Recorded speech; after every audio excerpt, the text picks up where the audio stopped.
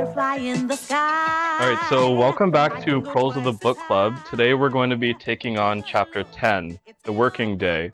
So we'll start off with some introductions. Everybody can go ahead and say their names, their pronouns if they want, and what's something that this chapter made you think about your own working day or past working day? Something that made you go like, damn, I didn't want to be at work this long. And now Marx is telling me why I had to be at work this long. So my name is Connor. I go by he, him pronouns. And I think one of the main things I took from the chapter is just the ridiculous excuses that capitalists will use in order to get whatever they want out of their working day. It's like they don't even make any sense half the time, but they're going to use them anyway. All right, my name is Fayez. I go by he, him pronouns. So I never actually, I worked at a bookshop for 3 months. Don't remember much of that. That was a few years ago, but I did my bachelor thesis also like a few weeks ago or a month now. And all I could think about is that I was not paid for all the work I did there.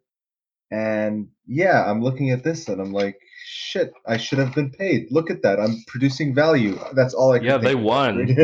Yeah. I was doing shit. I was like, the means of production were absorbing my labor and I didn't get paid for that. So yeah, that was my takeaway. Damn. I'm Jess.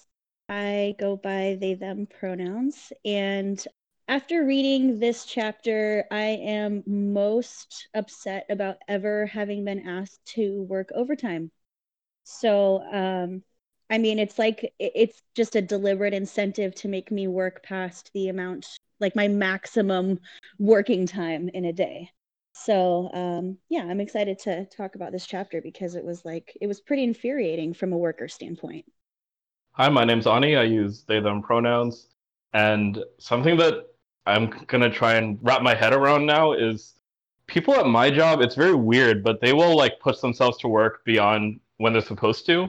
I've met people who will work 9 a.m. to 9 p.m. just out of boredom, and people who will work through the lunch breaks. And now I really want to understand why. What is driving that pressure for people to keep on working past? Why are they not being forced to do that? And is that a strategy that capitalists are going to use in other places? Hi, I'm Andrew, he, him pronouns.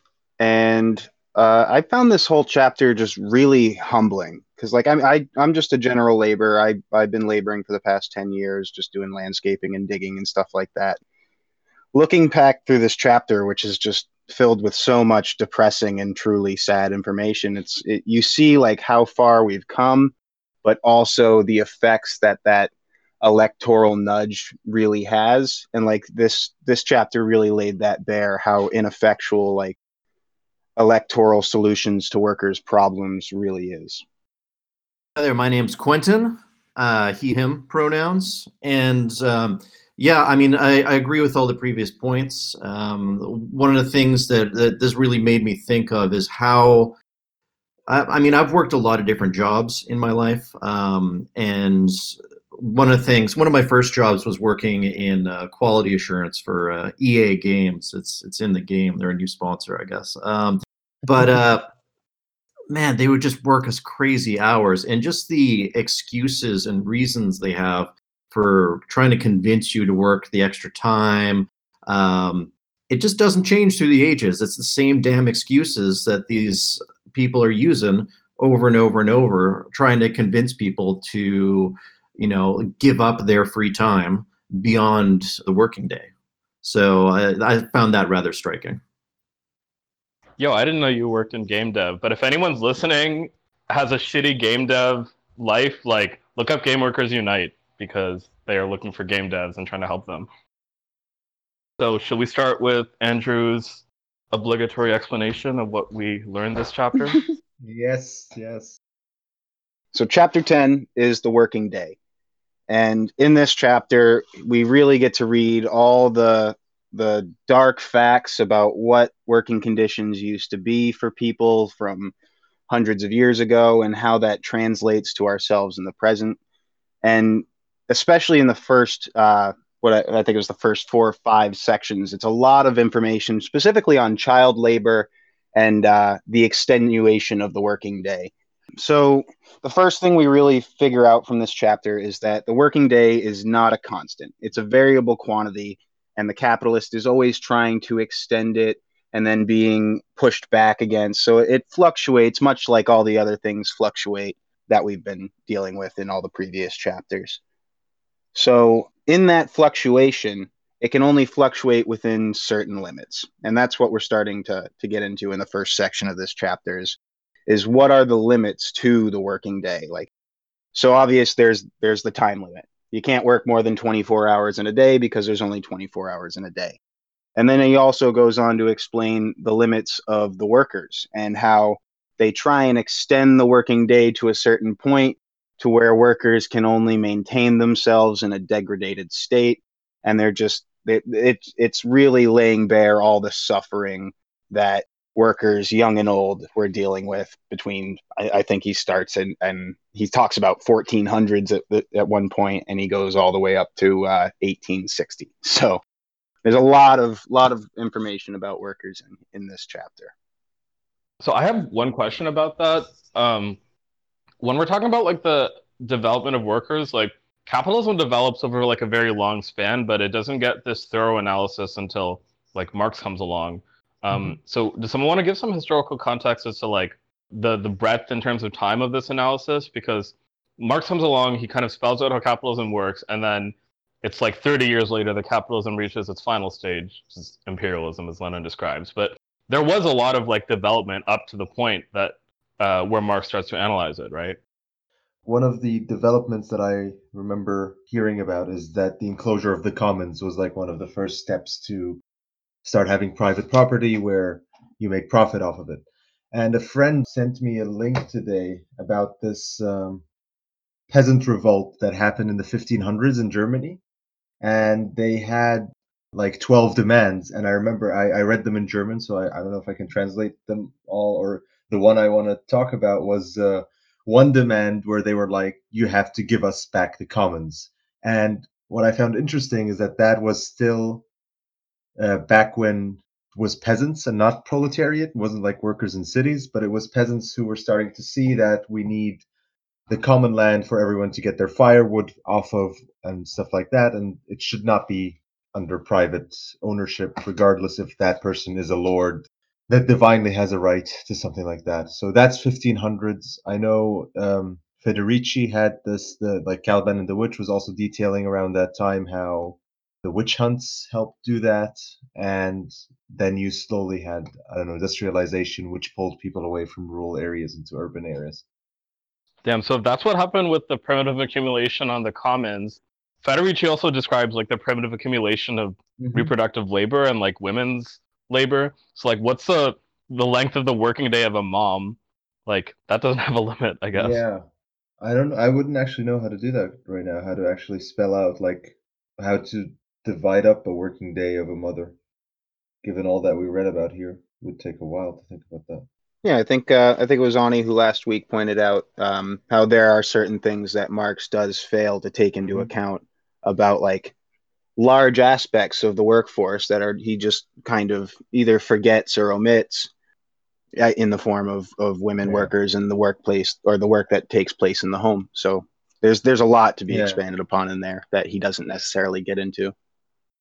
I would argue though that as far as like what the concepts that we did cross in this chapter, where he talks about how like child laborers don't even have time to eat a meal, that they're just given food there on the floor while they're like working a machine or like oiling a machine or something, that would probably be the closest parallel to like a mother's labor, is that like her labor day doesn't ever end, and that she doesn't even have time for the meal to like step off of the floor, the working floor, to have a meal. So, or at least that would be my perception as a mother on how it feels. That I like I literally don't even have time to have a bathroom break alone without the labor that I have to put in. So, like wanting to do it and like loving the person I'm giving care to doesn't make it any less laborious. Yeah, like that was a point I was talking about with people too, is that just because there's love and sentiment involved, not attributing a value to it on that basis, because people will be like, no, you can't, put a price on motherhood or on love, is just basically saying it's worthless because you're not actively wanting to assign it value. You're just saying it can't be assigned value, therefore, fuck it, we don't pay them, basically. And what's the difference between a mother's love and a boss's love? Right. That's exactly where I was going to go with that, is like that just gives into the idea that, like, oh, this is a family. It's easy to exploit your labor when we convince you that you want to do it so badly that you don't need to be paid for it, or you don't need to be compensated, or don't need to be treated as if your labor has any value, if you're convinced that you want it so badly that you would do it for free. So, like, not necessarily with like parenting, because like I don't expect to be compensated for it, of course, but like I still expect my labor to be treated as if it has value. That's basically like a midway between valuing normal labor and not valuing a mother's labor would be the people who actively want to work overtime, even if they're not paid for it, just because they like their job, and the bosses basically exploit that and say, oh, he loves it so much, he's going to do more extra anyway, and I don't have to pay them. Right. Exactly. And as Michael Scott said, The Office is a family. All businesses want you to think they're part of the family because family supports each other. Yeah, I was gonna say, like, we're sort of joking about the office being a family, but I have heard that exact language from bosses before. Say Yeah, me like, too. well, we're all a family here. Like, don't you want to like stay late and help us out and do a night shift with these guys? Like, we all need to come together and meet this deadline. No, fuck that. Business is the most personal thing there is. Yeah. Yep. But I also want to say, I mean, this sort of thing, like I don't know if it's overlooking or leaving out of certain details, like, in this case, like the unpaid labor of the home or emotional labor and other things I'm sure that we could identify, is pretty common in economic theory. There's a lot of sort of generalization in order to build a sort of working model. And then, when something particular comes up, you sort of apply it there. I think one of the differences here is that, the unpaid labor of the home can actually very easily be integrated into Marx's models, whereas in a lot of neoliberal economic theory, these things that are left out completely disprove the model. I agree with I that. just had a thought that we're doing working day now, but I don't think we actually defined how Marx starts out defining the working day. So I have a few notes on that, and I could go through them a bit so we can like lay a bit of groundwork. Go for it. So I don't know, I wasn't here last session when y'all did chapter 9, but I have this one bullet point at the end where Marx defines the working day as the sum of necessary labor and surplus labor.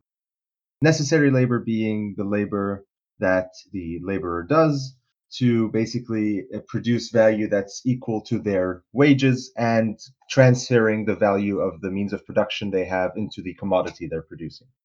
So I posted the diagram on the voice chat text. It's basically, if we draw a line from A to B, that is, the length of that line signifies necessary labor, and then we draw a line from point B to point C, that line would signify surplus labor. So, for example, if necessary labor in this specific time period, this specific social conditions is 6 hours, then a 7-hour working day contains 6 hours necessary labor and 1 hour surplus labor, and so on for 9 and 12-hour working days. Now, one thing that you can get out of that is the rate of surplus value, which is equal to the rate of surplus labor time divided by necessary labor time, which on a diagram would be length of B to C divided by length of A to B, or 7-hour working day is 1/6. Since we said surplus labor is 1 hour and 6 are the necessary labor hours. And this is also the rate of surplus value you produce. So you can say that I was given X value and I produced 1/6 surplus value over it. Or in the case of a 9-hour working day, 50% extra value, or 12-hour, which would be 100% surplus value. Editor's note. This diagram is available in the show notes. Oh yeah, exactly. So the variable part of the working day. So we now split the working day into necessary and surplus time. So the fixed part of the working day is the necessary labor time, because that's also the time you need to reproduce your labor power, to produce value that reproduces your labor power. The variable part is determined by the rate of surplus value that you want to have, or that the capitalist wants to have, and that's why the working day is a variable quantity. Now, under a capitalist mode of production, the minimum working day cannot be calculated by setting the surplus time to 0. But you can have a maximum limit of the working day, which is determined by 2 points: the physical limits of labor power, which is the need to actually like feed yourself, clothe yourself, sleep, wash, like just, I don't know, keep up a decent living. And secondly, the quote unquote moral obstacles, which constitute the time needed to satisfy intellectual and social needs, which are determined by the type of society around you, which should include also socializing, spending time with family, and all that. And one last point I found in section 1, which was really interesting, was that overexerting a laborer, which would cause a decrease in their lifespan, while simultaneously paying them the average daily wage of the normal lifespan, basically robs them of more value of their labor power. So if your lifespan is 30 years, then you are getting paid per day 1 over 30 years. So 30 times 3,600. But if, because you're being overworked within your normal working day, you end up only living 10 years, and you're still getting paid 1 over 30 years per day, you're basically being robbed of 2/3 of your value, because you're going to literally die before getting the value back that you should have. That passage was really sad. Yeah, you really start to see the cynical capitalist who's like realizing that like up to a certain point, even if they work us too hard and they kill us, the first thing they're going to realize out of that is their failure to generate as much revenue out of us as they could have. Right. Like you start to see some of these really cynical notes in that regard at this point. And like it's dark. Yeah. Right, and he goes on to even say things like the capitalist doesn't even care. They'll just basically dispose of your body and get a new body to exploit because they don't care. And it's just kind of really sad. This really reminded me of I was working at a company where it was a very sort of high stress role, and working with a bunch of other people who are kind of doing the same thing. And I was in a team lead sort of position there, and we were talking with the management, and we were like, yeah, like we need to regulate the amount of stress that we put on people so that we're getting as much out of them as possible, but we don't stress them out so much that they have a nervous breakdown and quit. So it's like a different level, but it's the same logic. And now the opposite side of that is like at these big tech companies, people are really, really paid very well, and yet they're still extracting a lot of surplus value out of them just because of how much value is being produced by that technology. So when you look at like, you know, oh, people are actually going to produce more if they're comfortable at their workplace. That I don't know how long that holds true. Like what rate of profit is required for comfort to be something that the capitalist prioritizes? And then when would you expect that to start going away once the rate of profit falls enough? So in that regard, one of the things we get into in section 2 right at the beginning is that as the demand and value of commodities increases, so too does the degree of exploitation of labor by the capitalist. They genuinely don't care in that regard until it comes into contradiction with their rate of profit. So the more there's demand, the more they will exploit endlessly until they hit that physical barrier of I can't work them anymore. It's degrading my workforce and my value is dropping. So something that I found was even more upsetting, which actually plays out to be mostly true. So he talks about like, yeah, a capitalist can exploit your labor, but it's not really, he thinks that it's going to matter on the way that people view your company. So he says a manufacturer which has assumed so prominent a place in the world will not long be subject to the remark that its great success is accompanied with the physical deterioration, widespread bodily suffering, and early death of the work people by whose labor and skill such great results have been achieved. And it's really super sad that that's not really what's happening. Like that on some small scale, people are like, oh man, it's like super bad for workers. But like for the most part, they get away with that exploitation, and the physical deterioration, widespread bodily suffering, and early death is just kind of like part of the package deal. Yeah, I mean, if you look at companies in the fashion industry, such as Nike or Primark, they're just really well renowned for their exploitation of workers. But I mean, they're still selling stuff. If it's cheap or if it's what people want, it's not going to affect them in the long run. Right, exactly. And then people are like, boycott Amazon, and there's a whole boycott Amazon strike. And then 2 weeks later, people are like, oh shit, I needed Amazon, and then they just reinstall. It's like this goes out the window as soon as monopoly power gets invoked.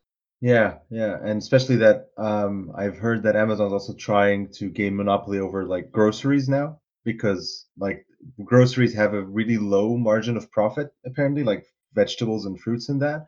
But Amazon can undersell, which is actually touched on in this chapter with bakers underselling below price, because they can take the losses, like Mhm. even if they're not actually playing with the product. It's a bit different than the example shown in the chapter, but because they're such a big company, they can undersell because they're making so much profit somewhere else that they'll do this for a while to kick out competition. Also, our tax system actually favors that. That's why Amazon, or how Amazon got wealthy in the first place, is they undersold their books for several years and took like tax losses at the fact that they were underselling their product. And then they took all of the money that they didn't have to pay to our government to participate in our economy, and they turned that into Amazon as we know it as it is today. Because I mean, it used to just be a book site. So yeah, it's like a tactic they've used several times, and our tax system favors companies that are trying to do this. Yeah, and I'm like writing a paper on how Amazon has grown and all this stuff right now. So that's definitely a big piece of it. The two other things are like, one, that they convinced investors that growth matters more than revenue, and so they got the buy-in, they got enough capital that they could like survive without making a high revenue for a while, and then once they get the monopoly, like they did in diapers, they boost the prices up. Wait, they have a monopoly on diapers? Yeah, they are now they like bought out diapers.com, which was like the last diaper retailer that was on Amazon. So the story becomes like, oh, you have 4 retailers on Amazon, like one of them will become the monopoly retailer, and then Amazon just buys them. That's not happening on a wide scale yet, but that sounds like the future. But I don't think this is so related to the working day. I think we're gonna like come back to Amazon a lot as we get into Marx's theories about accumulation and stuff. Yeah. Of course. What I like, one thing I found interesting on the working day that I had never thought of before is how Marx literally goes into like, you take 15 minutes out of my lunch break every day. This accumulates to a lot of shit that you're not paying me for. And I had never thought about it like that. I had really never like considered that these 10 minutes, or when they tell you come a few minutes early so you can open up the shop, but that's outside of your paid hours, then you're not getting, because I had that in my bookshop, I just remembered, where they would ask me to come in earlier. I'm like, no, you told me I come work from 10 to 4. If I come earlier, I'm leaving earlier. And they would like go up and like the management would get angry. No, you have to help us. You have to open the shop. I'm like, no, I have to get paid for the hours I work. You know, and this is before reading Marx or anything. I was just like super weirded out. Why are they asking me to come earlier than when they told me my shift is? Or the concept of having to be like working when you clock in is like, no, actually, you're already using my time. Like, why do I have to? Because like I've had restaurant jobs where like you have to get there, you have to put on your fucking uniform, like you have to like do whatever to prep, and then you clock in and start your day. And it's like you're expected to be there half an hour before your shift so that you can prep in the way they want you to prep, but you're not getting paid for it.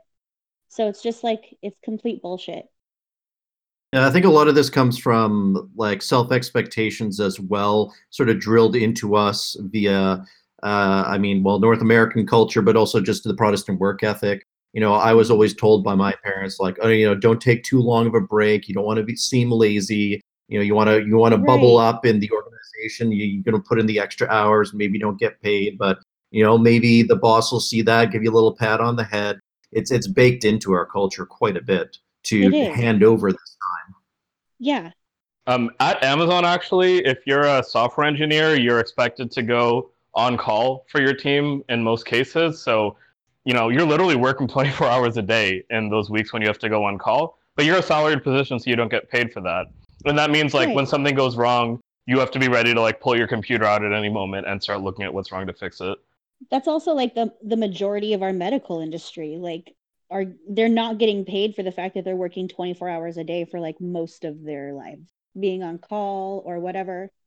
Yeah, I've noticed that on the low end of salary wages is where you see like some like in modern America, some of the highest degrees of exploitation where you get these people with the whole carrot and stick routine and they really like, I mean, it's class trader mentality, but they totally think they can get this leg up, and they like, they're usually the angriest people there for a reason, because they're working 60 hours a week every week because they signed on for this $30,000 a year salary. And like, particularly in my line of work, I've noticed that construction, like low level construction company, like managers, the wannabe long term guys at landscape companies, they're the most miserable people you've ever dealt with, because they're dealing with some of the highest degrees of worker exploitation there is in America. And it's just like, they don't see it because they're chasing that carrot. So I found that quote about how you end up kind of giving up a portion of your life. It says, the occupation instinctive almost as a portion of human art, unobjectionable as a branch of human industry, is made by mere excess of work the destroyer of the man. He can strike so many blows per day, walk so many steps, breathe so many breaths, produce so much work, and live an average, say, 50 years. He is made up to strike so many more blows, to walk so many more steps, to breathe so many more breaths per day, and to increase altogether a fourth of his life. The result is that producing for a limited time a fourth more work, he dies at 37 for 50. Yeah. And I feel like that especially is like the laborers. Wasn't that actually a quote from a report that he read, or was that him writing? He's talking about the blacksmiths specifically. Yes, exactly. I remember that Yeah. part. Yeah. And about how like the blacksmiths themselves, their job should be ideal, because they're doing what they love, and it's like they get to go and like make their craft. But the problem is that the art itself, by being forced to do in excess, becomes like the deterioration of his own life. So like even labor that you would love to do because you're forced to do it so much is like literally ending your life early. This is something that again really tied my experience to sort of this historical experience, in that, yeah, I mean, like looking around, like jobs that are really well sought after. Like in Berlin, we have a lot of people in like the music software business, and they're all like DJs and stuff. They all want these jobs because they want to work in like the music software business. It's something that they love. These positions are all super underpaid, and often with crap benefits and everything else. But, they put up with it because it's, a bit of a vanity job, but also it's related to what you love, it's related to what you want to do. So it's absolutely exploited to the fullest extent, Like one thing, you guys probably did the last hour in the last session, right? Yeah. The concept of the last hour that he touched upon. Mm-hmm. Yeah, so it's basically like when you say you have 6 hours of necessary labor and then 6 hours of surplus labor, and then you're like, let's reduce the working day by 1 hour, and the capitalist is like, no, you're taking away 1 hour of surplus labor, and Marx is like, no, it doesn't work like that, because the same way I do 6 hours and 6 hours, I can do 30 seconds and 30 seconds. So when I take away an hour, I'm taking away from both, and I'm not actually reducing your rate of surplus value, really. But what I found really interesting was when he put this. This is section 2, the voracious appetite for surplus labor, and he was, I think, trying to make a distinction between like a full-on working day type of labor where your necessary labor and surplus labor are very intertwined. Like every moment you're working is both necessary and surplus. But in the case of like peasantry in, I don't know how to pronounce it, the corvée. Corvée is right. I think it is corvée, yeah. Corvée, right? That you actually have both a spatial and a temporal difference between when you're doing necessary labor, which is when you're working on your own land, on your own time, which are probably 3 days a week, 5 days a week you work on your own land, then 1 day for the Lord, or I don't know, depending on the peasant population in that area. And you actually have this spatial, because you, when you go work the surplus labor, which you're supposed to give to the lord or boyar, I think is the example he put here. You actually go to their land and work on that time, like on a different, okay, yeah, maybe the tempor, like this, you can actually say this is 6 hours of surplus labor that don't have any necessary labor attached to them, because you're both working on someone else's land and for someone else that whole time. But then he also makes the point that not that this is better or worse, just that in the case of capitalism, in the capitalist mode of production, they want to increase the working day because the aim is the production of surplus value itself, which gets increased by increasing the working day. While under a sort of feudal system, they'll tell you you have this 1 day, but you're gonna have to produce out of that 1 day what you can only produce in 2 days. So you end up having to take some time out of your own necessary time to go to the Lord's land and work 2 days instead of one, because of the amount that they put. Instead of the capitalist, which says you have to work 12 hours, the feudal lord will say you have to produce in 1 hour what you physically can only produce in two, so you end up taking 2 hours anyway. Yeah, sorry. That was just an interesting point I found in trying to split that stuff around. Were there any other key theoretical concepts? So sections 5 and 6 were mostly history of like the labor movement in England. So it was really relevant as to like the way that capitalists will try to like subvert any like worker progress as far as like changing the laws in their favor. So that was really like eye-opening, and but I don't know that it needs like extra examination, but really the point of it was that constantly these workers were trying to gain protection for things like reasonable work days, and like capitalists were constantly like finding ways to subvert it either within the law or outside of the law, and making sure that they were not subject to the law. And so like that, I mean, I think we're pretty like acutely aware of how that happens in our current capitalist system, especially because that's like they make the law. And so and that was basically what was happening there too. So Marx just really vividly illustrates that like push and pull and tug of like capitalists trying to keep power over the workers and the minimal progress that they made. Yeah, I found it especially painful reading about, these workhouse owning Victorian capitalist pricks trying to complain about, no, we need to work the 5 and 6 year olds, otherwise we're going to go out of business. And Right. you have to laugh because what else are you going to do?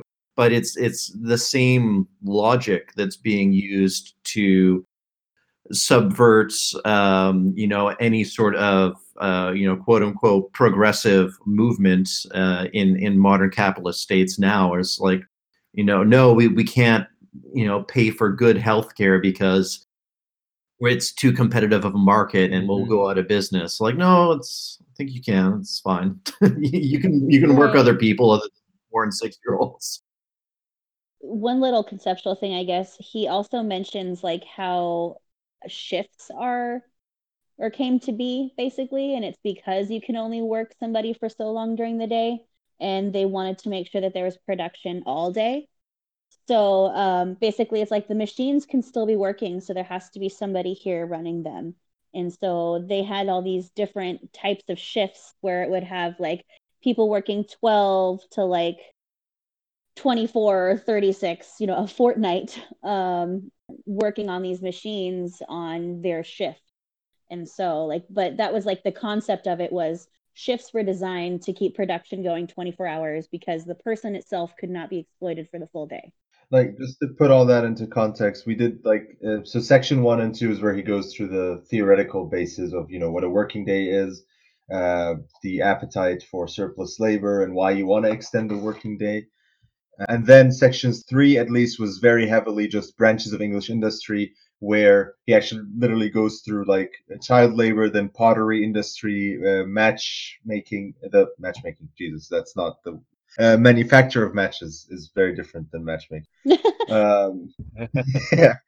That didn't even occur to me. He's got a really good quote about the matchmaking industry. He says Dante would have found the worst horrors of his Inferno surpassed in this manufacture. Like that is some spiciness. That's brutal. And also, that's like the entire global south right now. And the reason, like, it's just put out of our view because it's far enough away. Yeah. So, yeah, Marx does not have Tinder. He doesn't go into matchmaking. And then he goes baking. Baking was, like, really weird for me. I did not know that you could you could exploit someone that heavily when you're just hiring them to bake. And then, yeah, section 4 is the why we have day and night shifts. And I found this one concept really illuminating, which was, idle means of production, which are those that are not absorbing labor right now, lose their character as capital for that time and are therefore a pure loss for the capitalist. Like, literally, that's how they see it. That's why they wanted, like, full 24-hour shifts all year round, basically. Just to be warned, like section 3 is just a bit like tough to read if you start reading about children, 6-year-olds who are like, oh yeah, I work 15 hours and my dad had to carry me because I couldn't walk, and it's just yeah, that was an extra bad. There's a part 2 where in section 3 where he says Englishmen, always well up in the Bible, knew well enough that man, unless by elective grace of the capitalist or landlord or sinecurist, is commanded to eat his bread in the sweat of his brow, but they did not know that he had to eat it daily in his bread a certain quantity of human perspiration, mixed with the discharge of abscesses, cobwebs, dead black beetles, and putrid German yeast, without counting alum, sand, and other agreeable mineral ingredients. Yeah. Yum. I love that. Yike. Like, I love how we all sort of have the same quotes highlighted because it was the exact same one I had. They and also were the vivid. Dante one. Yeah. There's one where he says, actually, it's a quote from John Wade: "The cupidity of mill owners, whose cruelties in the pursuit of gain hardly been exceeded by those perpetrated by the Spaniards in the conquest of America in the pursuit of gold." Okay, so something I wanted to bring up was commute times. Why the hell don't I get paid for my freaking commute? Like, I don't want to be on a bus. Right. And Mark says that too. He said, like, the working day itself is not 12 hours, it's actually 14, because you are actually traveling an hour to get there, an hour to get back. Which at the time, that's what he was saying, is like, so actually the 12-hour workday is shit because you're working for a lot longer than that. And Federici brings up during like feudal era after the Black Plague, laborers had a lot of leverage because a lot of laborers were dead, supply and demand. And so for a period in like the 15th century, I think, you would actually get paid for your commute.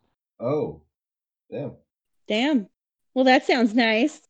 Was it the Peasant War that ended that? I think he said, where he goes in about the Peasant War and how after that they just cut back every little liberty the 15th century peasant had, and like that when they come into the 16th century, it's just like the peak horrors of feudal society. Here, I'll find the exact reference for this fun fact. Like, this is very optimistic. Like, we only have to kill 2/3 of the working class so we can guarantee our rights. Why? I'd rather kill the entire percent of the capitalist class and just leave us be. I mean, figuratively, of course. JK. Yes. JK. Just kidding. We're just gonna liquidate them. Yes, indeed. They love liquidation. Yeah. I think France brought in some legislation where they pay workers to commute to work, but only. Oh yeah. But I think only if the place that they work varies from day to day. And the thing is, like, I live in Boston, and the housing crisis here is unbelievable. Like, if you're poor, you're gonna have a shitty commute, and that gets worse over time because the fucking capitalists don't want to invest in public transit infrastructure, so your half an hour subway ride can easily take like an hour and a half on a bad day. You might get fired for that, let alone get paid for it. That's exactly the case here in my city. Like, we honestly, the poorer you are, the less likely you are to have an ideal shift, like during times where the buses are running at peak times. But like if you think about it, our buses actually stop running like today on Sunday. It'll stop running at like 7:30. 7:30. What? Like, holy shit. You know how Really? many, like, the Sounds people who useless. have the least like autonomy when it comes to like shifts that they get to pick and get paid the least amount, they have to work weekends. So like, they're the people that are most likely to be taking public transit and the most likely to get like stranded walking several miles in the middle of the city in the middle of the night because our Yeah. public transit system ends at 7:40 at night. So like, yeah. Sorry, I haven't found the excerpt on the paid for commute time yet, but this amazing quote. This is how an early 16th century writer, whose words reflect the viewpoint of the nobility after the Black Death of the labor crisis, summed up the situation. The peasants are too rich and do not know what obedience means. They don't take law into account. They wish there were no nobles, and they would like to decide what rent we should get for our lands. Those damn peasants, so spoiled. Greedy peasants. Damn peasants are too rich. Oh my god. Gotta know their fucking place. Jesus. Quick question. This is the second or third time we've referred to Federici. Who's Federici? So Silvia Federici is a Marxist writer. She extends upon Marx's work, specifically analyzing the primitive accumulation of women, I guess. So one of her key works is Caliban and the Witch, Women, the Body, and Primitive Accumulation, where she describes kind of like the same stuff she saw in the turn from feudalism to capitalism with respect to women's rights. She got to observe while living in Nigeria when the IMF went in and did like structural adjustment and austerity measures. So that's like all of her writing, and it's built upon Marx's work. She really questions Marx describing the turn to capitalism as a progressive thing, because she says actually like a lot of people's lives got worse in the turn from feudalism to capitalism, especially women. That's awesome. If you could maybe put a couple of those book titles in the note. Yeah, that sounds a good idea. Yeah. I've been looking for more Marxist feminist writing to pick up. It's really, Okay, really for sure. fucking hard to find. Just for the record, like if someone were making an episode about it and trying to find fucking shit. resources for it. So yeah, there's a huge gap when it comes to analyzing the way that we treat each other interpersonally and the way that we view gender and just sex as a whole, as far as like through a Marxist lens. It's really, really hard to find much in that way. I tried to pick up something when I was in London, poking around at the different Marxist bookstores there. And I got something that was a history of the Russian Revolution, and it was supposed to be more from a women's standpoint, but it ended up not being that at all and totally glossed over the women's role for the most part, and then ended up going into a bunch of Trotskyist bullshit at the end anyways. Right. So there's like this huge gap in like materialist analysis of like the way that we treat sex and gender. And even the people that talk about it right now, and like both the people that are talking about it now and like from a theoretical perspective, there are huge gaps in the way that we're perceiving it, and we're treating it as if it's like this gender war. Whereas like historically, yeah, there were huge things that have happened through the lens of like gender struggle, but that is really like reductive from class war, in my opinion. And we have not really had an unbiased, or I guess less focused lens on feminism and Marxism. Federici is a great like person to read, and I haven't read Caliban in its entirety. I have started it, but like it's just so fucking hard to find anything that doesn't have like a puritanical background or a patriarchal background when trying to come at the topic. What does puritanical mean? What's that? Puritanical? What does that mean? Like religious piety and purity. Okay. Like Puritan like. Yeah. So Yeah, there's some huge reflections of like religious patriarchy in modern interpretation of sex and Marxism. So yeah, I may have a lot of shit to say about that, but I'll save that for my podcast. But anyway, if you're looking for writings on that, it's really hard. Isn't Yeah. there this one woman Bolshevik? What was her name? I don't know. The one Alexandra she was Kollontai. mentioned. Yeah. Yeah, is that Who? something close to that, Jess? I don't know. Who? Kollontai. How's it spelled? Kollontai. Yeah. Kollontai is definitely worthwhile to read. I want to read her in the future, but I don't think any Marxist-Leninists have read her yet, or like I haven't seen any writing on it. Okay. So the two other things. So I wanted to understand like the queer question, and to do that, you kind of have to start with understanding the women question. This is why I'm that's starting what to I'm. Yeah, that's Mm. what she specifically seems to be known for. And then the other author is Leslie Feinberg, who's written a ton of stuff on like trans and queer people throughout history.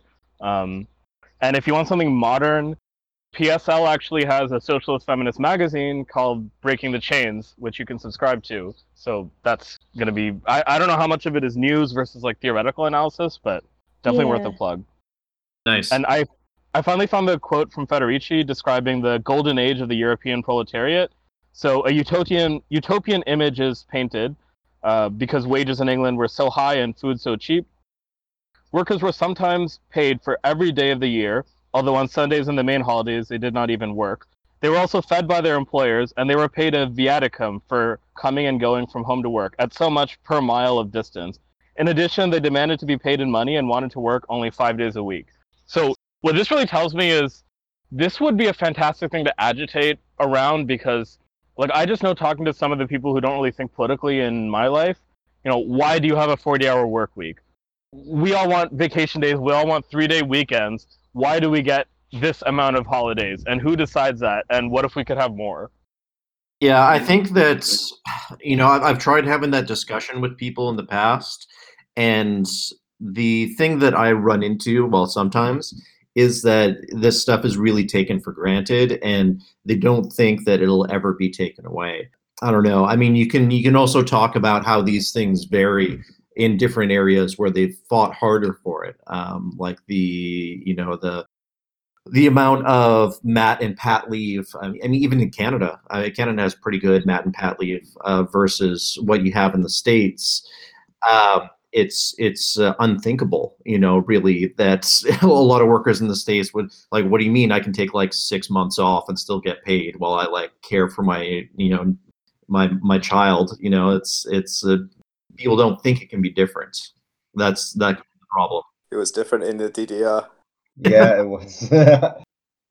But that's literally, you're getting paid for your labor, which you're putting into raising your child, who's going to be part of the labor force. Like, that is how it should be, because that's how we value, like, that's how the current system of production works, where you need the other workforce. So there is no reason why you should not be paid when you're gone taking care of your kid, because it's not like you stopped working within the system. It's not like suddenly Right. you're out of the production cycle. Well, and You're that's why continuing like the it. GDR had things like kindergartens and what are they called, creches, available for new parents and stuff, and like women actually have the ability to work and be part of the workforce, and like the labor of parenting wasn't placed solely on the parents or the mother, especially, which it tends to be so often. Mm-hmm. So like especially the GDR makes me very sad that Yeah. it no longer exists. I mean, what Marx's analysis gives us a viewpoint to look at is like, we're no longer looking at individual people's lives and how they're struggling, but rather, what is a bare maintenance cost for the like reproduction of your working class on the whole? So with that in mind, why is it that the subways are going downhill in America? Why is it that America can tolerate such a low standard of living for the worst among the laborers in America? I mean, the answer to me seems that, like, well, they don't actually rely on the workforce in America. They rely on the workforce abroad. To what extent will determine how shitty life is in America for the working class people here. Yeah, I think that what would happen that would stop that backslide is if conditions got so bad that it actually started hurting the capitalists, that it actually started hurting the economy in a significant way. Well, it has. That's Donald Trump, right? Yeah, I mean, yeah, Like absolutely. the American bourgeoisie didn't want him, and it was a backlash from a bunch of like reactionary minded, but a lot of poor off people who wanted a shock. yeah. So Marx says capital cares nothing for the length of life of labor power. All that concerns it is simply and solely the maximum of labor power that can be rendered fluent in a working day. It attains this end by shortening the extent of the laborer's life as a greedy farmer snatches increased produce from the soil by robbing it of its fertility. So it's like the point of it is just to see how much you could possibly extract before you're no longer before you have nothing left to extract.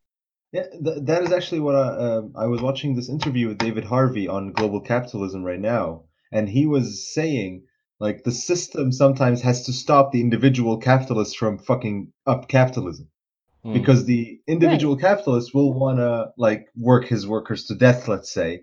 But if everyone does that, then there will be no more workforce for you to extract surplus labor from. So the system has to actually keep it up that, it constricts working hours so that you keep having a surplus extract. This is why Lenin says that social democracy is the most comfortable place for capitalism to thrive. That makes sense actually. Because it it actually keeps controls its capitalism excesses. right. It stops it from eating itself. Yeah, it's an insulator. Yeah. Or at least slows the growth of the cancer. Well, and then the question to me becomes, like, now we start to introduce the notion of the state and how the state can moderate the individual psychophantic impulses of a single capitalist. But whereas the initial threat would be due to the danger of a lack of productivity, I guess. Like, the argument we're spelling out is that if you overexploit the working class on the whole, they won't be productive enough. But in America, because you're not relying on enough productive labor from Americans to keep the economy going, it seems like the balance will shift rather to political power, as in revolution, or to overconsumption, as in climate change. Well, and this explains wholeheartedly why we have military bases all over the world. Why we're the only country that does that. And it's because we need to keep our labor interests in check in order to make sure that we have the ability to continue exploiting our laborers, basically. There's so much more they can continue to suck out of us if we've already exploited so much labor outside of us. So, we have to keep that up if they want to continue keeping the ruse that we're benefiting from this. I thought it was to keep people safe. Oh, God. If everybody is working, if your whole workforce is employed and then the capitalist starts to overpressure it, then struggle takes a form of labor struggle, right? The employed workforce tries to fight for better wages. But Right. America has a relatively really low employment rate. And in fact, the percentage of the population that is part of the labor force as in actively looking for labor is shrinking. A lot of people left the 2008 financial crisis and eventually just gave up on trying to find work. And they became, they stopped being counted in unemployed statistics. So, when those people are pressed enough, what kind of struggle do they go to? Do they skip straight to the socialist struggle if they don't have a labor struggle in the middle to start teaching them how to organize? Like one thing I think is really prevalent in at least American culture, as far as I can see, is capitalist realism, basically. Like I just see that even here in Germany, when you start talking to people, one of the first things I encounter is just you have to ask this question: why are you taking it for granted that you work 8-hour workdays now? You do realize that that has been a struggle, that people have died to get you to 8-hour workdays instead of 12. Also, why are you taking it for granted that in the US or Amazon telling its workers not to organize is okay because it's a private company and it gets to do its own policies? I do come across people like that. Why do you think they get to control what the worker does in the workplace? And why do you think you shouldn't be paid for your commute? They're like, but it's on your own personal time. But then you're like, why are you taking that for granted? It's that unemployment attitude, though, that keeps us desperate for work, that makes us willing to compromise things that we should have. So, having a job that pays us shit or tells us that we can't unionize is well, but I have to pay rent or I don't have a place to live. And those most exploitative companies employ are the people who have the least choice on who they work for. So that's exactly the trick, is they keep us desperate enough to work for whatever. Yeah, and this is multiplied, by some extent, to the fact that, going back to labor statistics, like, yeah, a lot of people have dropped out, but also, a lot of the, we see every quarter, 250,000 jobs have been added. The vast majority of these new jobs that are being added are precarious labor. They're, Gig people work, right? Uber, or yeah, it's all gig Right. jobs. And that's becoming in the form of these new jobs being added, but also on the other end of the statistics, the existing job base being eroded, and the full-time work, what would have been salaried work, turned into shift work and more precarious labor, because this puts us in a less powerful place to negotiate and are easier, more easier to be exploited in various ways. Yeah, and gig workers like myself work like 7 platforms. So like, yeah, there's a whole lot of gig jobs added, but I have 7 of them. Like, super cool. Also, I'm a self-employed, so I don't really have anybody to have grievances with, because I work for myself. So I get to do all my own taxes, pay my double FICA. Like, thank God I know how to do my own taxes, but the majority of the people that were pushed into gig work don't.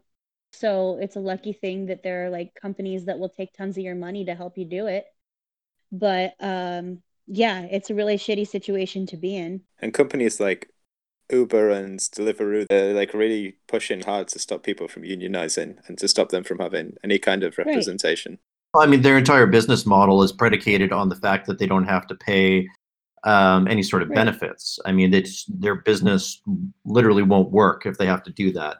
I mean, which is good, but like that's why Uber has like a $12 trillion valuation, is because they don't pay anyone benefits. Oh, but it's okay because they point you to a third party to purchase them. Yeah. Wait, but you don't think that valuation is because of the prospect of automating that job? Well, that as well. Yeah, of course. Did anyone see that article that came out a few months ago? And it was like, why growing inequality is a good thing. Like, completely unironically. It's like, because we get food delivered to us, and we can get taxis whenever we want. Yo, in the Ontario elections, there was this jackass that ran for like conservative Canada or whatever, and he was just trying to be Donald Trump, but he was too elitist to be Donald Trump. So like, he was making the argument on TV, like, oh yeah, inequality is good because then people will work hard to try and get to the top. And so actually worldwide inequality is a good thing. Like today I saw a video about that cursed movie, Pursuit of Happiness. The Will Smith movie. God, that's sad. Yeah, and it was an upbeat. It was a fucking upbeat 3-minute video about how inspiring his story is. But the big problem is that guy became a class trader. Like he literally became a millionaire. It was like, oh, okay, now I'll buy my 2 Ferraris and I'll go like open my own stockbroking company. And then Will Smith was so inspired that he had to make a movie about him. And like for 2.5 minutes out of the 3 minutes, it's like saying, yeah, they had to sleep in bathrooms and motels and go to soup kitchens and homeless shelters. They never gave up, and just never give up on your dreams. And I'm like, go fuck yourself. Like, what the actual fuck are you talking about? Does Capitalist Realism talk about that movie?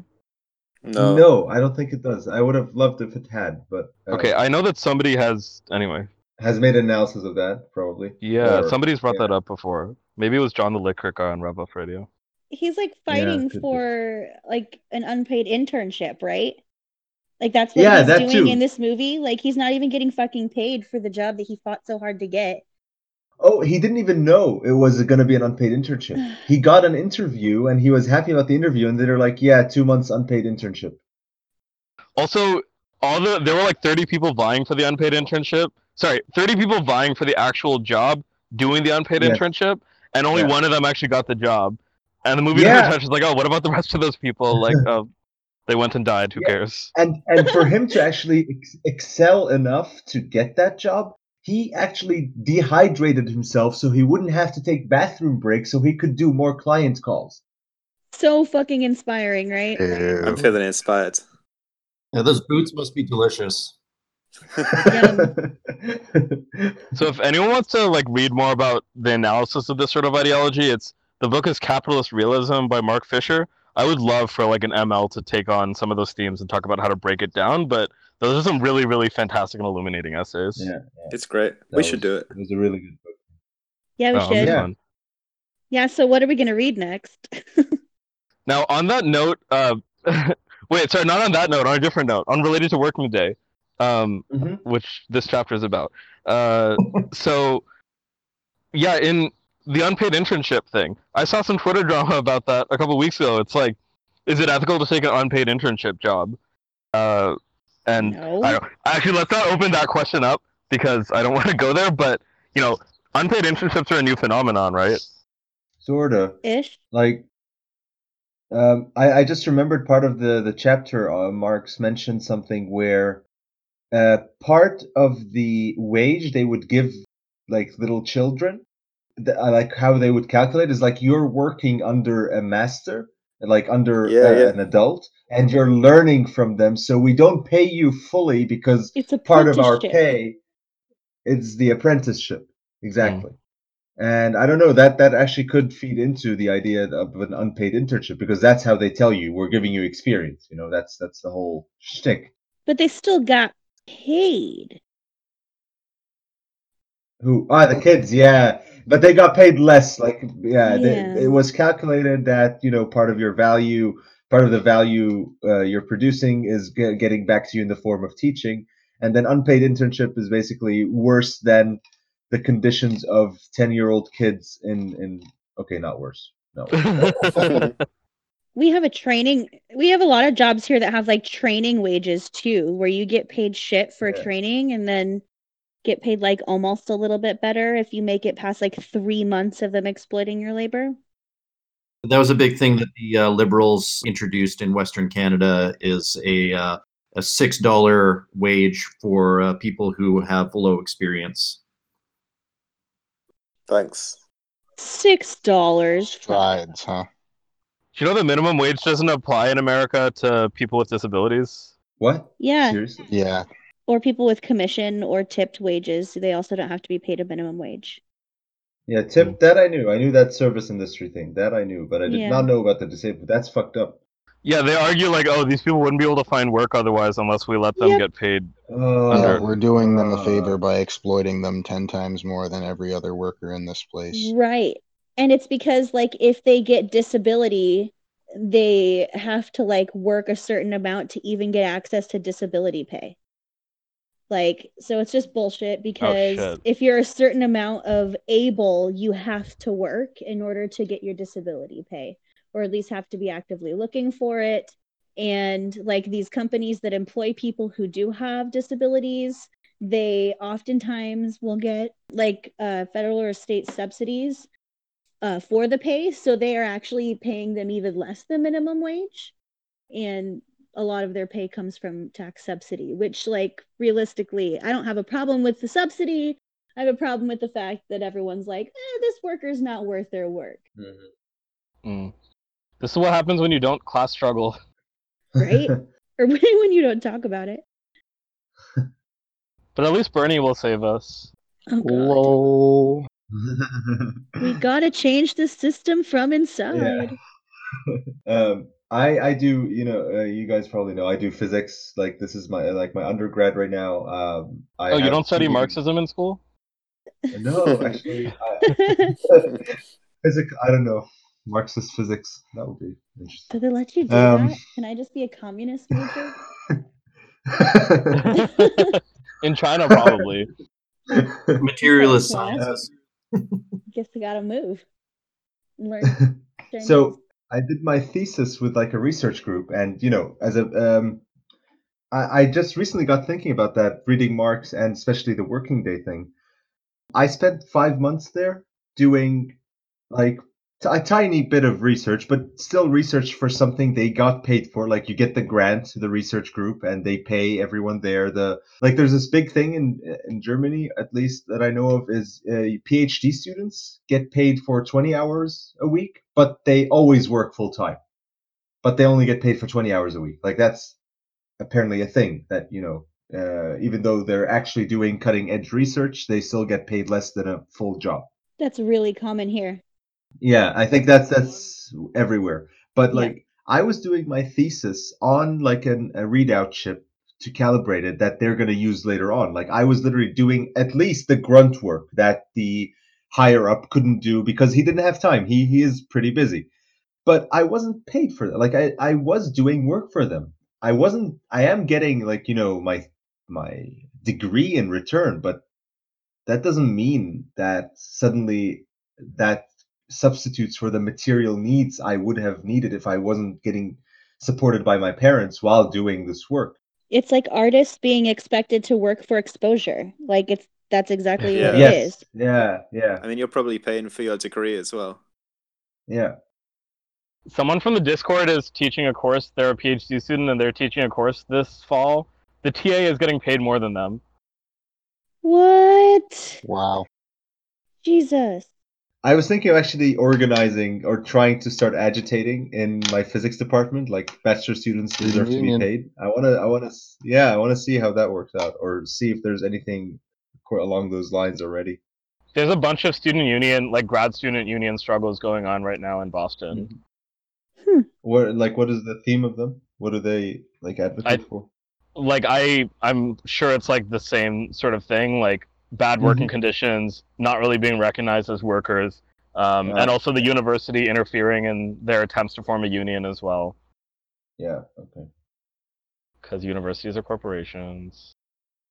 Neoliberal academy. The neoliberal academy. Fucking. Yeah, like the conservatives actually do have it a little bit right about how colleges are a little bit of a liberal bastion. They're definitely pro-liberalism, not leftism. Capital L liberalism. Though. Right. Yeah. You don't want any actual dissent. Just the illusion of it. #resist. Yeah. So were there any other working day related concepts or things from the chapter we should cover before we just veer off topic areas? I think David Harvey talks a little bit at the beginning about temporality. Oh yeah, that was so good. And just how our entire idea of time comes from capitalism. Like the idea of having a working day, a working week, your entire lifetime of work. It all comes from the same source. And how, like, I guess under a different mode of production, our idea of time would be entirely different. Yep. That's also capitalist realism. Like that's also like builds into taking this for granted.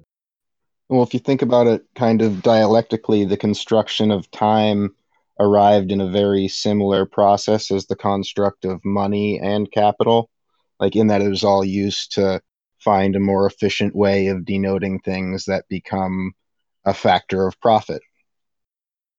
Well, David Harvey actually goes on to talk about how time discipline had to be forced onto the working masses, because when they were displaced from their land in the proletarianization of the working population, a lot of them were like, well, fuck this, I'm not going to go be a wage slave. And they just like wandered the streets as vagabonds and so on.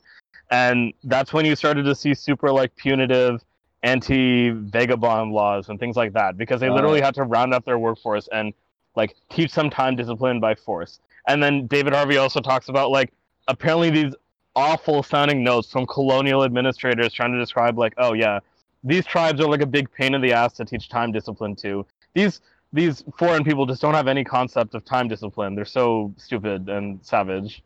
And it's also, yeah, exactly. It's taken as if they are backwards because of that. Like there's something that is wrong about not having the conception of time that you have under capitalism. Like if you don't, separate your time into wake up, work, rest a bit, go to sleep. Suddenly, if you don't like leave out that big chunk in your day for work, then you don't have the proper civilized discipline to participate in society. He also talks about time discipline in the universities and how deadlines are enforced upon people. He has this great Oh. anecdote where he had on his desk for a long time a copy of a letter from Marx's publishers to him, and it says, "Dear Herr Dr. Professor, it comes to our attention that you're 6 months late with the manuscript of Das Kapital. If we do not receive the text within the next 6 months, we'll have to commission someone else to write it." That's great. Wait, was that actually a letter Marx received, or was that a joke? I think he said he had a copy of that letter on his desk.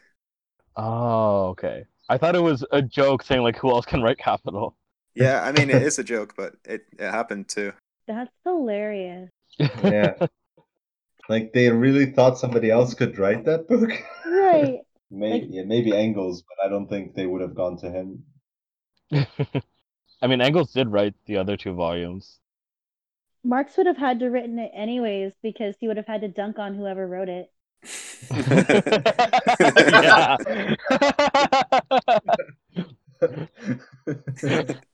Oh god. Yeah. It feels like he devotes a lot of his time to that. Like seriously, wasn't there once this where Engels is like, yeah, Marx didn't do anything productive for like a year and a half because he was busy dunking on another dude and wrote a 200-page diss track, basically. In the Marx anime, there's a section where Engels is like, Marx, you're super busy. I'll go take the time to dunk on this guy. And that's where we get anti-During, from which comes utopian, scientific, and... Sorry, socialism, utopian, and scientific. Yeah. One thing that I wanted to mention, for the people listening to this, because I think they exist, I'm going to believe. They're out there. And haven't read the book and are sort of using this as a primer. This chapter is really, really interesting, and it has a lot of theoretical stuff that non-theoretical stuff that we didn't really get into, just because it's a lot of sort of historical hashing over of how horrible the Victorian workhouses are and stuff. I just don't want you to get the idea that it's a thin chapter, for one, No. or that it's not really worth reading, because there's a lot of really, really interesting anecdotes and historical fact in here. It's awesome, if a little bit depressing. It's also one that can be read on its own because it does not Absolutely. have the theoretical depth that you need from the first 3 chapters for the chapters before this. So this can be read on its own, mostly history work. Separates maybe a bit. You'll be weirded out by the definition of the workday as necessary and surplus labor, but should be an easy read after that. It's only like 80 more pages after that, so like if you can get through the first 2 pages of chapter 10, it stands alone. Wait, did you find the first few pages harder? No, just that they were more relevant to the terms that we used prior. Oh, I see. Than the rest of the chapter. Gotcha. And also, if you really like being bummed out about bad working conditions, like a lot in this chapter, you can go to Engels' The Condition of the Working Class in England. It's just a book full of this, pretty much. Okay, so in this chapter, Marx is really breaking down the tension between how much time is spent on necessary versus surplus labor. So the 2 things, like, first of all, is this the tension from which the entire class struggle comes out of? Is this really the key point that we have all of this class conflict coming out of?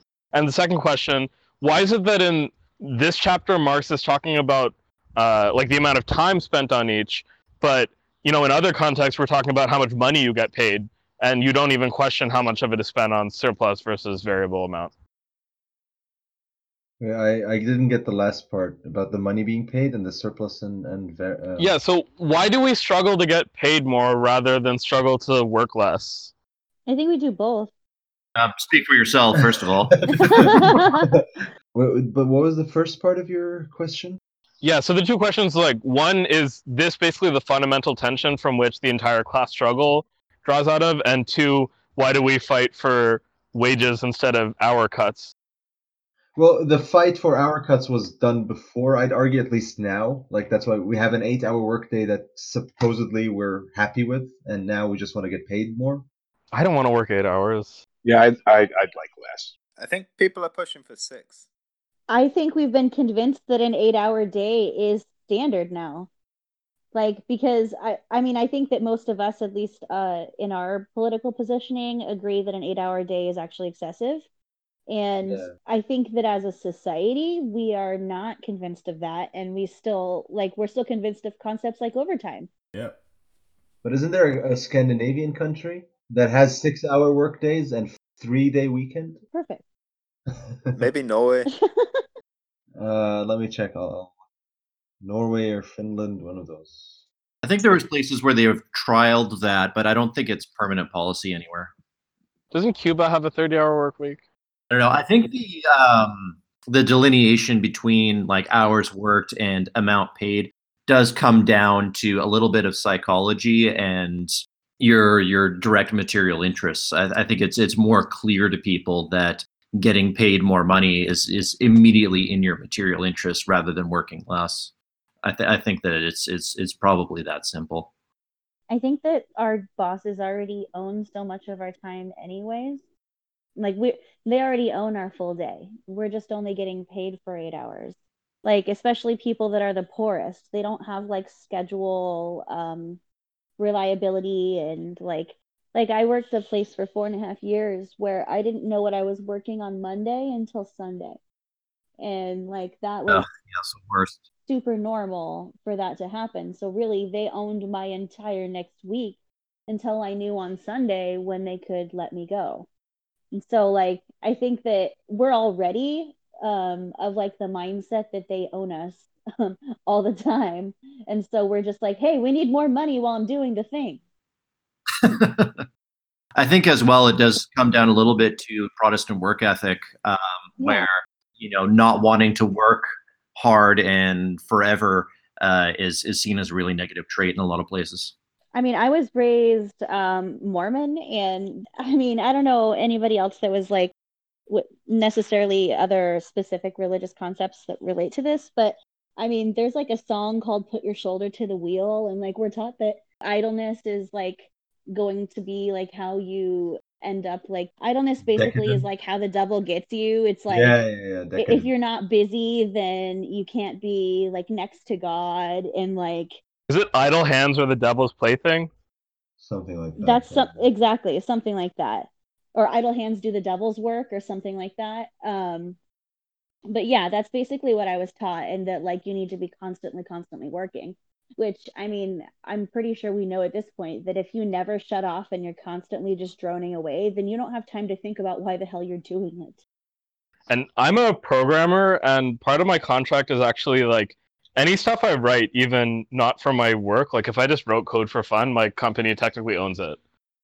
Oh, what? Oh right, yeah. That's very standard. Like they literally have a contract on my fucking brain. That's super common, especially for major tech companies. Just a disclaimer on the country that has a 4-day work week and 6-hour work days. That was Sweden, or like it was an experiment for 2 years in Sweden, and apparently one firm in New Zealand did that experiment too. From just my skimming right now, it's like, yeah, apparently, it was good. Productivity looked to be good and better even. And also one thing while skimming that was interesting is like, yeah, the company also saved like 20% on electricity because the employees were not in the office for that time. And it's like, yeah, that's why when Funny. you work them less, you don't get less profit because you're still using the other stuff you usually pay for less. Like that also happens. It's not this last hour argument Right. where like they're only producing profit in my last hour. You take that away from me, I die. You're still paying to run the means of production. Yo, David Harvey brought up an example about like some place in the UK, and I don't know the time, where they like put everybody on a 3-day work week, and they just like shut off the electricity for the entire city the rest of the time. So then people got pissed because they couldn't watch TV, and then like birth rates shot up for 9 months later until people got the policy reversed. But David Harvey also talks about like cutting the amount of hours and massively boosting the rate of exploitation. Like, they found in some cases where people were working 6 hours, the capitalists would just drive them to work like twice as hard in those 6 hours and even get more than that. I do think it's one of the central contradictions of capital, the length of the working day.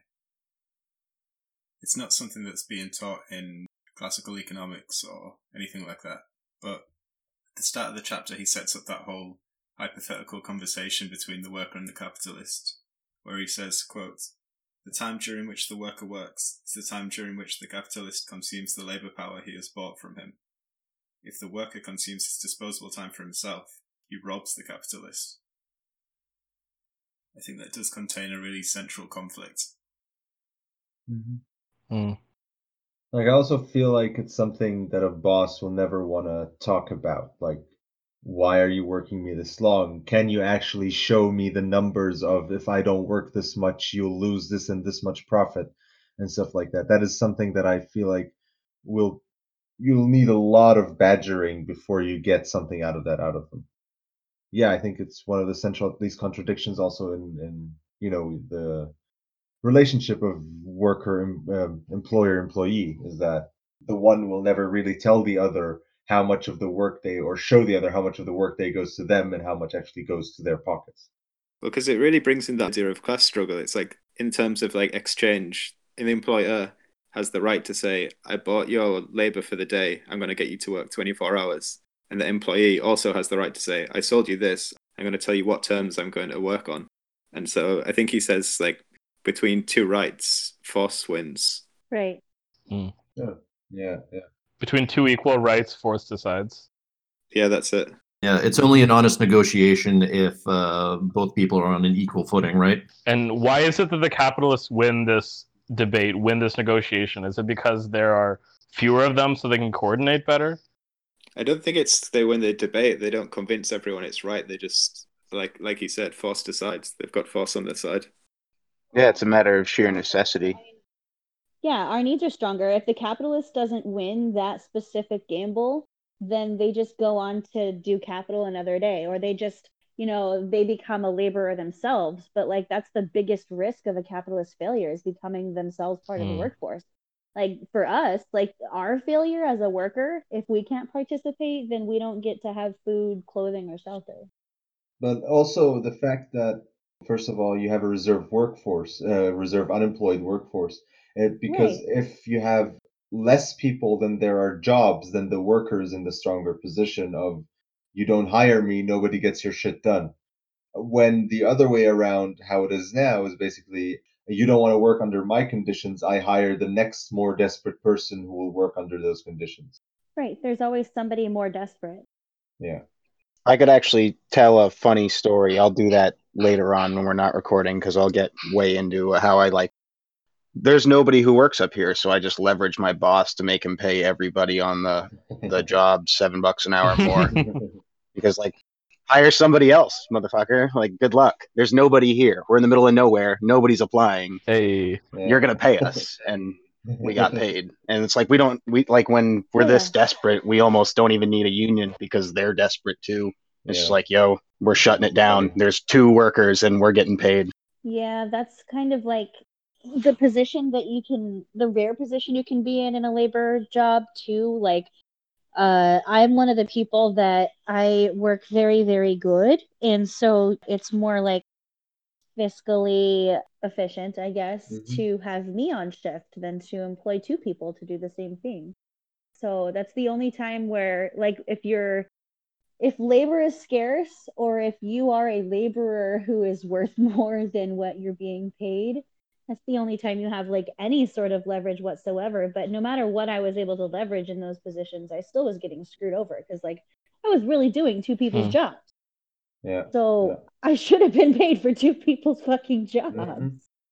But that's the other end of how people get exploited is you either get like moved into a management position where you get salary and end up working like 15 hours on top of the hours you're actually getting paid, or you end up working a position where you are worth more than the hourly that they're paying you and they're making more money off of your labor time than you're even ever going to become. Yeah.